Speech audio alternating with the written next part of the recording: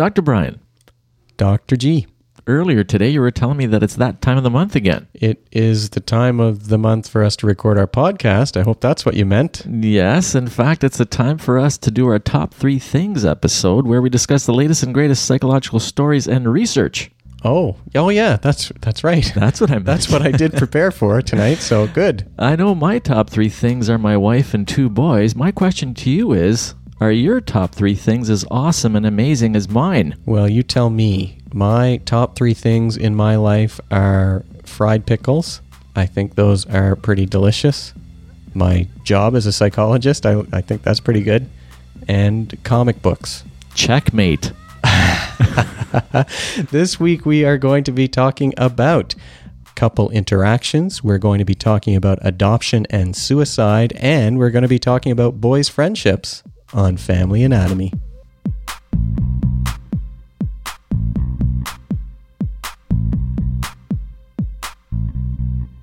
The hosts of Family Anatomy are psychologists, but they're not your psychologist. So if you need to talk to someone about family or mental health issues, you could get a referral from your family doctor. This show is for information only. Welcome to Family Anatomy, your source for parenting and relationship information with your hosts, Dr. Giuseppe Spezzano and Dr. Brian McDonald. You can find us at familyanatomy.com or over on iTunes. And let's get right into 3 stories of the decade. Of the decade? The decade. It's not really of the decade. It's the best stories in the last 10 years? This is our first time. It was only 4 years. This is our first time together in the studio in a while, because the last time, nobody could tell, hopefully, but the last time we did our episode over the internet. I know, and I kind of appreciated the 2-dimensional form that you took. Really? Uh-huh. The 3D form is creeping me out a little bit. Yeah, because of all my time at the gym, I'm bulging in 3 dimensions. No, it's good to be back in the studio. It's definitely good to be back. We are ready to start talking about... Well, the first story we got here is the emotional congruence with couple interaction, the role of attachment avoidance. Now, I wonder if our guests play a little, or if our guests, I wonder if our listeners play a little game when we do these episodes with 3 stories and try to figure out who chose which story. Mm-hmm. Well, this would be an easy one. Emotional congruence in couple interactions. But like I always say, right, we're talking about the same issues in the family, whether it be the couple or the parent with the child. Right. And you are all about attachment avoidance. I know that. Well, we've got this first article from a couple of researchers from Utah State and Michigan State. And it's probably not a bad idea to talk about what attachment avoidance is. Well, it's a strategy learned early in life when you're distressed. You tend to shut down emotionally and mask your feelings, because when you turn yourself towards your parents to get that sort of comfort and security and safety, it's not there for whatever reason. Right. So you become uncomfortable sharing your feelings and uncomfortable with intimacy, and that leads to all kinds of problems with managing difficulties in social relationships, conflict management. There's negative emotional outcomes related to not being able to seek support when you need it. That's right. And they talk about repressive coping. It's the tendency to use distraction strategies to keep yourself happy and avoid alarming thoughts and feelings, which... Now, those can be adaptive, right? Well, exactly, which can be great. I mean, everybody uses them to some extent. Right. I guess the problem is if you're using them in every context and when you get stuck, kind of blankets your entire life. And that's what the researchers sort of thought, that if you're stuck in this avoidant attachment style of interacting, that probably you would be likely to try and distract yourself from the distress that's created when you need support, but you're not comfortable seeking it from your partner. That's it. That's the important part. You need it. You need it. But you're not comfortable with intimacy. So you're not seeking the support. You're distracting yourself to make yourself feel better. And if people do that consciously, if people are sort of purposely trying to cope with their negative emotions, that can have some benefits. But it's when it's, what do they call it, implicit. It's when it happens automatically without needing to think about it, without needing to monitor it, that people they may not even be aware That's that they're right. You're feeling not distress. Well, implicit. You're not aware, and it's also there's the implicit part of it, and there's the pervasive part of it. Right. So regardless of what the context is, the smallest thing will just lead you to just distract yourself. Well, 'cause we've talked about this, you're right? uncomfortable, I mean, like right through a lot of things in your life. you feel vulnerable, and you do everything that you can, unconsciously even, to defend yourself from those feelings of vulnerability. In fact, and when you become really good at it, you don't even notice. Right. So in this the feelings are particular there. study, what they do is they look at 63 couples, and what they're trying to figure out is I guess they hook them up with these skin conductance. Right. They measure their electrodes, stress. right? They measure their stress through skin conductance, which is, a good physical measure. That's of how right. stressed you are. And then they look at the reported feelings they have on questionnaires. Mm-hmm. And Well, they're- they pick these people. These are couples who had a recent disagreement. That's why they were chosen to be in the study. So they take them into the lab, they hook them up to these electrodes, and they have them talk about their disagreement once they've filled out a bunch of questionnaires about their attachment style and things like that. Right. So what they did is they looked at people with low attachment avoidance and people with high attachment avoidance. I want to say that in an easier way. Is there a better way to say it? I don't think there is. I don't think it's possible. Well, I bet you can't do it. You're going to tell this long, detailed story to explain No, it. I think the terminology, though, people aren't going to be Right. understand what that means. Sure. People who are less likely to sort of run away from their feelings and people who are more likely to run away from their feelings. Well, that's not bad. Right? That's okay. Okay. Run away. Let's use that. Sure. Okay. Fight, flight, or freeze. So they break them up into these groups, right? Yeah. And what they find is that they were looking at congruence, right? So they find that the people who were much more likely to run away from their feelings, so this avoidant attachment type Right. of person, Mm-hmm. these people,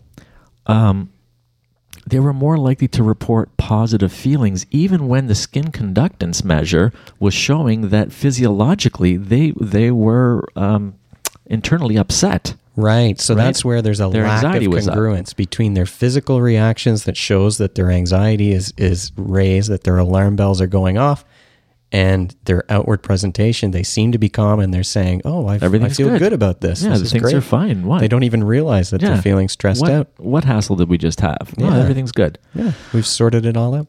Right. So the people who are less likely to run away from their feelings, or lower attachment avoidance people, Right. right?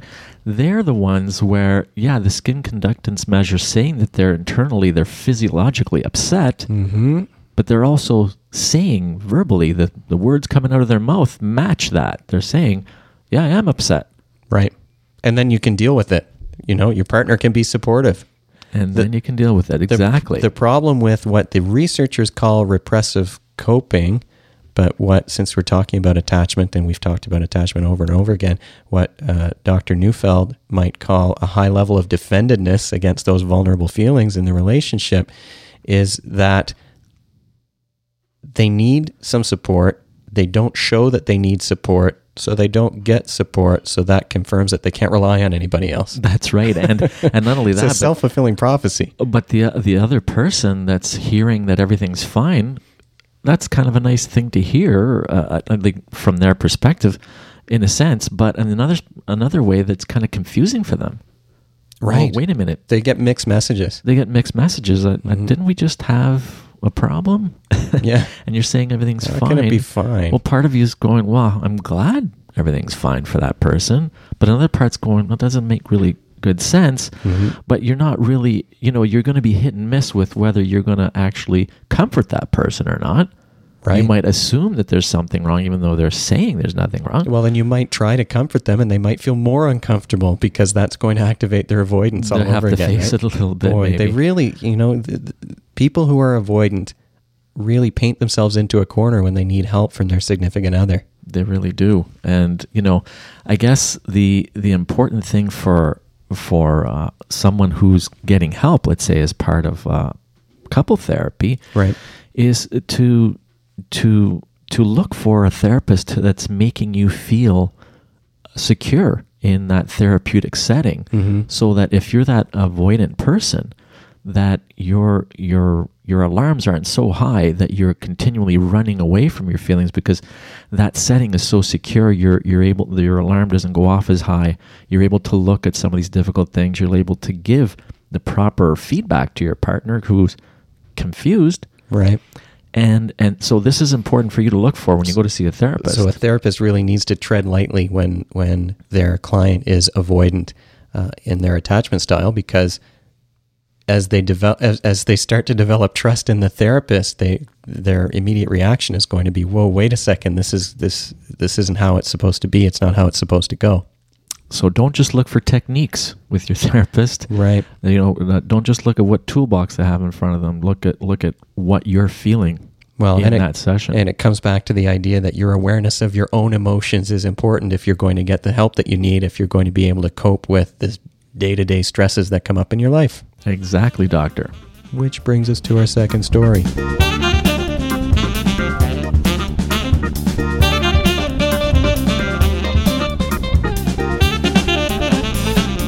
Study number 2, suicidal thoughts in adopted versus non-adopted youth. This is a longitudinal study that followed people over 12 years. That's right. There's some researchers out of New York University. And, I thought this one was interesting too. I've always, we've both dealt with adopted kids and parents that have adopted kids. I have several adopted siblings. Yes, and so I just thought it was interesting to look into it a little bit further here. I was looking at the previous studies. At the beginning of these articles, they talk about what they know as a background to what they're going to be studying and furthering the research on. Right. And some of what they were saying there was adoptive children are at greater risk for adjustment difficulties compared to their non-adoptive peers, and that but at the same time that there was more similarities than differences, so the effects weren't very strong. So there is some greater concern there, but the overlap between these groups is very high as well. So if you have an adoptive child, doesn't mean necessarily you're going to have more challenges, because there's more similarities with non-adoptive kids than there are differences. Mm-hmm. But still, again, they talk about adopted kids are more likely to show what they call externalizing difficulties, such as ADHD and breaking the rules or acting out. That's right, or not listening to their parents, or what people call oppositional defiant disorder, and when it's extreme, I guess. So when they look at internalizing symptoms like depression, anxiety, the one I was looking at here was for depression. So when they look at things like internalizing symptoms, so like depression or anxiety, that's right, they're saying that 18% of adoptive children have depressive diagnoses versus 7% of kids who are not adopted. Okay. So there's a higher incidence of that. What this particular study wanted to look at was not depression per se, but suicidal thinking. Right, and they had a complicated model of how that would progress over time, with the idea that after adoption, the fact of being adopted might lead to increases in depressive symptoms, which would also lead to increases in suicidal thoughts, and that those things would persist over time. Right, and so they looked at this large data set, 15 to 20,000 teens in different age groups, 12 to 17, and then they looked at kids that they called early young adults, 18 to 23, and then young adults, 24 to 29. It was the same people. It was a longitudinal study, not a cross-section. So They followed this same group starting, between the ages of 12 to 18, and then every 6 years they saw them again 2 more times. Right, and what they found is that there was one significant finding that came out, that after 4 years of age, the adopted kids tend to have higher rates of suicidal thinking. If they're adopted after 4 years of age. That's right. If they're adopted after 4 years of age, but now the rate is only 1 to 3% higher. So again, it's back to that. There's an awful lot of overlap between the groups. Right. It's a small increase. Small difference. It's a small increase. And I guess part of what's happening, I think, is there's so many factors that could be involved here. Right? And I mean, I read it a couple of times, because when I hear adopted versus non-adopted, I think of two groups of people who are separated from their parents, and one group is adopted and the other group is in foster homes or group homes, and they're not connected to a family. But that was not what this study was all about. It's really intact families versus children who are adopted by someone outside of the home, whether it's another family member besides the parents, which they called kin adoption, or non-kin adoptions, which are people who, it might be an international adoption, for example. The honestly, I was a little disappointed about that, because I felt like I would think that people who are adopted into a family and they're able to start to make those connections and form some new bonds probably would do better than the ones who are shuffled around between foster homes or in group homes. Well, no doubt. Right. No doubt. Right. So that was what I was hoping to see, but they didn't tease that group out. They didn't look at that at all. They didn't.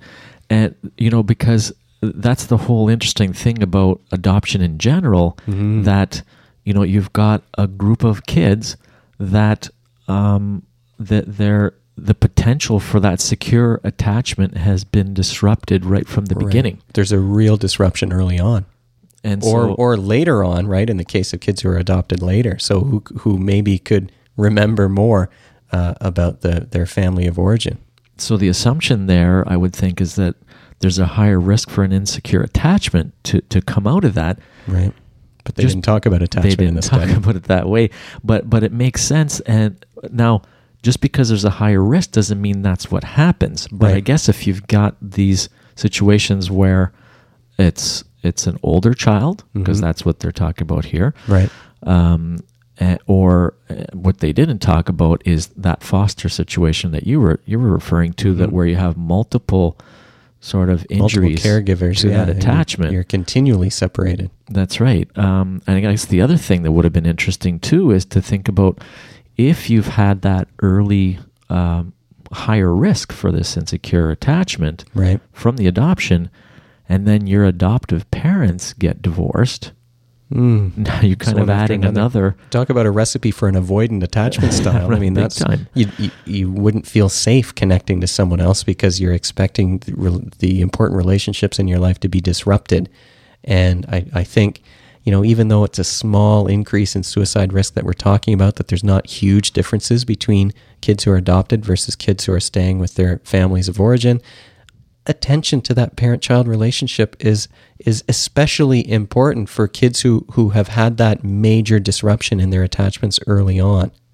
Yeah, I don't think we can underestimate the importance of that message to adoptive parents, that they be aware of the power and responsibility they have there. Like, it's such a powerful thing, the meaning for that child. And I think, another thing that comes to mind as you say that, the meaning for the child is their perception of their relationship with you is going to be colored by their history. So despite your best efforts, you may be providing them with everything that they need, both emotionally and physically in terms of their security, but it's their perception of your relationship that's really going to determine whether they feel that security or not. And I feel like it's a different context. So if you have a child who's depressed and has been adopted, one of the thoughts that they may have that is not possible for non-adoptive kids to have is,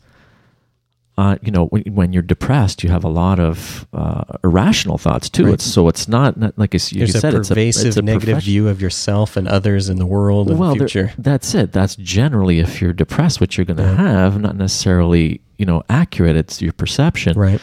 But you feel it, and it does hurt. So, but if you're adopted, the thought that you can have there that can bring you to another lower level is that originally someone didn't want me. Someone gave me away. And so there's this sort of lower level of thought and depressive thought that you could have, especially in that state that you're in, right? That makes it a bit more critical. That potentially could make that secure relationship with the adoptive parents sort of an uphill battle for a child who's feeling that way. And like you say, like parents that have done everything correctly too. Yeah. But that perception, and like your perception is a little distorted if you're depressed. And so you can definitely go to those depths. It's definitely something. It's something for every parent to watch out for, right, as their kids climb up into adolescence. But that history of the attachment injury is something that you really have to be alert to that. And it's, again, an adoptive parent might say, I've done everything. There's no reason for you to feel this way. But it really is their perception and perhaps their distorted perception that you need to pay attention to in those circumstances. And professional help might be required to make some changes in those perceptions.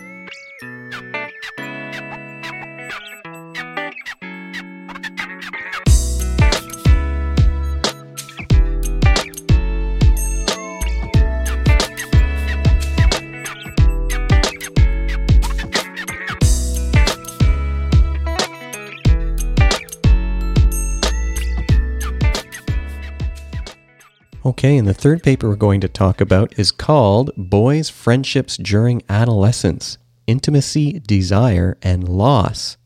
I read this and I was fascinated. I just could not put this study down. I mean, it's a really interesting study. Well, and it really is a summary of a number of studies, right? This is Niobe Way is a researcher who does a lot of work with adolescents, and she studied boys' friendships for decades. She's a psychologist. And she's sort of summarizing the findings that she's found from all of her work, which really go against the stereotype of boys and their relationships with other boys. Yeah, for sure. And there's so many interesting aspects to this, eh?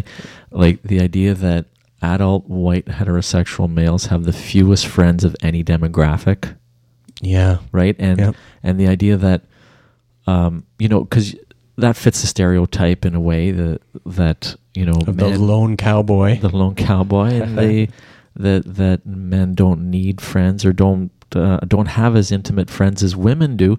And some might argue that, there's a reason for that. Men and women are just different, and men are okay with that. Yeah. Men are fine with that. Men don't mind. But this research goes against that. In fact, over the years that they've been studying boys in that lab, they found something like 85% of boys really value the intimacy of those close friendships, particularly in early adolescence. When you survey them, they tell you the opposite of what you might think that society is telling us in terms of the stereotypes, which is men don't need them, men don't really want them. But the truth is they do. Well, and young boys, early adolescent boys before the age of 15 are not just saying that they want them. They're using language like love. I love my best friend. That is the person who I share my secrets with. They say, in fact, when she goes through, she's doing these interviews, and she's been doing them for years and years with so many boys in these age groups, that the sharing of secrets is the most important part. It's the thing they like best about having a best friend. So the three things that jump out from their research that are important in boys' friendships, the number one is that sharing of secrets, talking about their feelings, if you can imagine that, for young boys. They talk about the importance of their close friendships for their mental health. They say, I'd go crazy if I couldn't talk to my friends. That's the kind of language they use. I think wacko was what it said in the paper itself. And the third thing that comes out is that those friendships sort of drift apart as the kids get older into late adolescence. And despite the fact that they lose those close friendships, and like you said, once they become men, men have the fewest friendships of any other demographic, they miss those connections that they used to have, even though they're starting to drift apart. What's really interesting, she's actually narrowed it down to an age where the changes.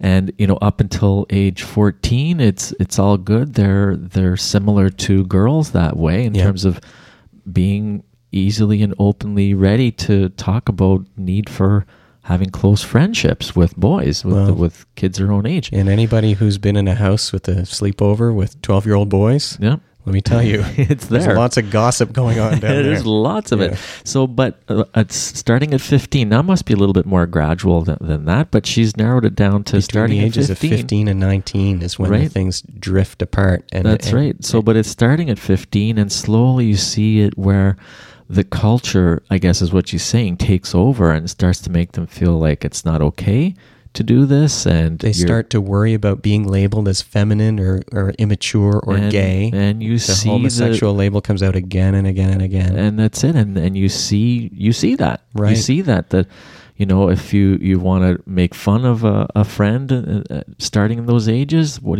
do? You give them these kind of names that sort of imply they're feminine somehow. Right. And it was interesting. I mean, the way that she phrases these things is it really touched me in a way, because here I have a son who's approaching that age, right? He's 12 years old, and he has a friend that he's at a sleepover with his friend right now. He has a friend who he has that really tight, close relationship with. The first, and this only happened this past year in grade 7, this is the first friend I think that he's had where he can totally be himself outside of the house. You know, it's the only time I've seen him with somebody outside of his family just totally be relaxed about, not worried about making impressions or anything like that. Whereas in elementary school, there were more concerns about those kinds of things. So he's got this really tight relationship. And here I'm reading this study that talks about That his time is running out. that his time is running out. And they say, here, there's all this stuff that progresses in adolescence. There's all this growth and change that's happening, but it's also a time of profound loss of those important relationships. That's really something, eh? But the idea that, and it's also a time, by the way, when the suicide rate rises. That's for right. That adolescent boys. coincidentally, we don't know that that's directly related. No. but that is there. But the idea that self-disclosure, just like women, they talk about how important self-disclosure is to a satisfying relation, to an intimate relationship, And to their own mental health. It's like, the levels of connection that we talk about with that Dr. Neufeld talks about, where the first level is just your senses. You're sharing what you see and You're touching doing and that things kind of together. thing. And doing There's things. proximity. And then the second level is where you're sharing interests. Well, one of the highest levels of connection is secrets and self-disclosure. Being known. And that's exactly and what understood. they're talking about here. And that's something that, like the research is showing, once boys get in that range, 15 to 19, it slowly starts to seep away. They that start to get it's not sucked into comfortable. those cultural messages that you need to be independent. That's it. Now, and it's in not fact, that it goes away entirely, though. No. They switch over to tell it only to girls or to women. Right. And 75%, I think they were saying, of men when they do confide in someone, it's a woman, and usually it's their partner. It's their partner, and that is like, there's no diversity there. I mean, if something were to happen to your partner, whatever way that is, whether through death or divorce or whatever, even when you're together and there's a struggle that you're not understanding, having trouble in your relationship, you're extremely isolated as a man at that point. Yeah, who do you go to? And when you don't have friends that you can share that. And this is it. And then they talk about also the idea. Now, I think this came from a different researcher, I'm not sure, but the idea that women have face-to-face relationships and men have shoulder-to-shoulder relationships. Jeffrey Greer, I think, used those terms. Right. I think that's his name. Right, and so that resonates too, right? We know that this idea of shoulder-to-shoulder where you're not looking directly at the person, it's just a little safer, a little less having to worry about what feelings are there, and a little more with women where they're okay to look at one another. It's face to face. They have that greater intimacy, greater comfort with sharing secrets, even as they get older, and it doesn't have that same trajectory that it does for boys. It's so interesting to me that the desire is still there, though, for those close ties with other guys, and as as those close connections, that feeling of being known, of being understood, are starting to drift apart, she's seeing in interviews that she's doing with these kids as they get older, a shift in even the language that they're using. It's going from using vulnerable words like, I love my friend, or I feel sad when we're apart, sort of thing, to anger and frustration, or no emotional language at all by the time the kids are 19 years old. So they're really they're getting sucked into that stoic idea that in order to be a functioning independent man, that you shouldn't have these kinds of vulnerable feelings related to your friends. I mean, it's, I was talking to some people earlier today about the importance of this research. And actually, it happened to be two women. Mm-hmm. Who would be open with you? Well, they're friends of ours too. They're friends of ours. But it was interesting because, some of the research that they've done is showing that having a really intimate friend can reduce the incidence of colds, reduce the incidence of fatal coronary disease. Oh, for physical health, it helps you survive helps you survive the death of a spouse without losing your vitality or willingness to live. Mm-hmm. You have less reduced brain function as you're getting older.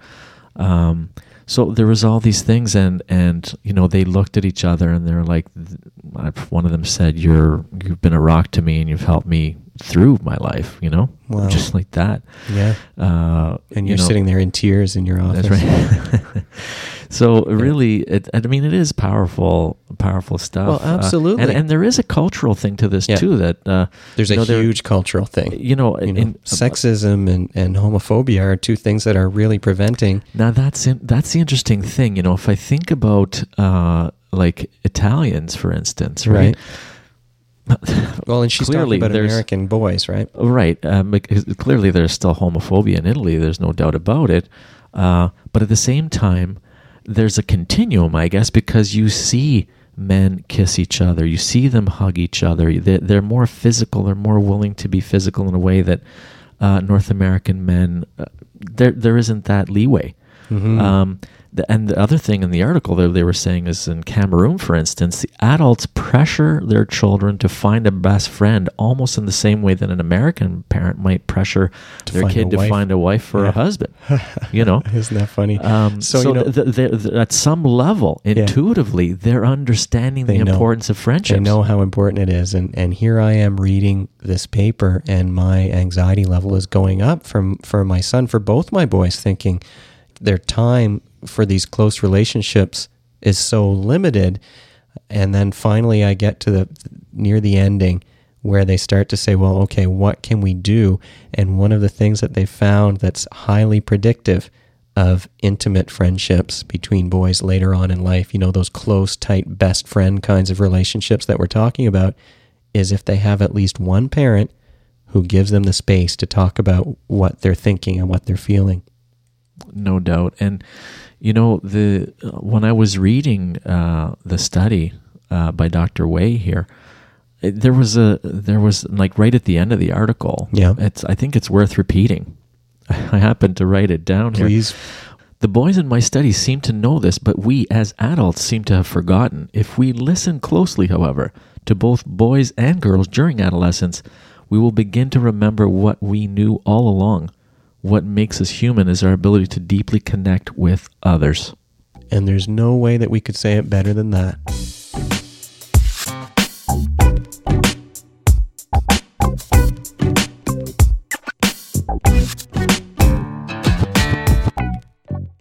And that's it for us. You can visit us at FamilyAnatomy.com or email us at info@FamilyAnatomy.com. You can find us on Facebook. You can find us on Twitter and Google+. If you listen on your iPhone or iPod, you can find us on the podcast app. As usual, we'll leave you with a bit of a tune by Brother Love, and he's over at brotherloverocks.com. Thanks for listening. See you in 2 weeks.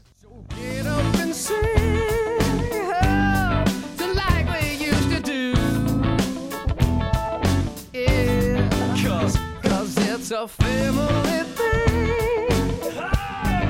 You know what to do. FamilyAnatomy.com